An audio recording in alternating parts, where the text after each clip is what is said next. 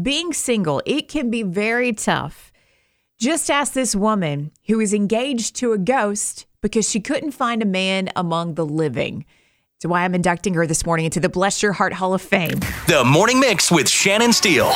This 38-year-old singer and songwriter, her name is Brocade, and she said she just got frustrated with men she fell in love with and they would disappoint her. Living men who disappointed her and let her down. So she's decided, back a few months ago, actually, she got engaged to a ghost named Eduardo.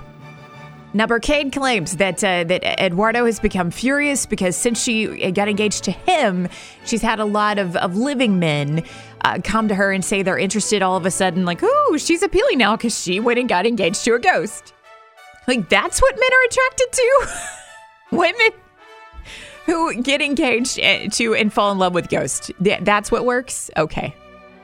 You know what I'm going to do this morning? This is so weird. We've never done this before. Generally, it's people among the living that we induct into the Hall of Fame. But, we're going to go ahead and put a ghost in there this morning. So Eduardo and Brocade can live happily ever after in the Bless Your Heart Hall of Fame. Oh, God bless them.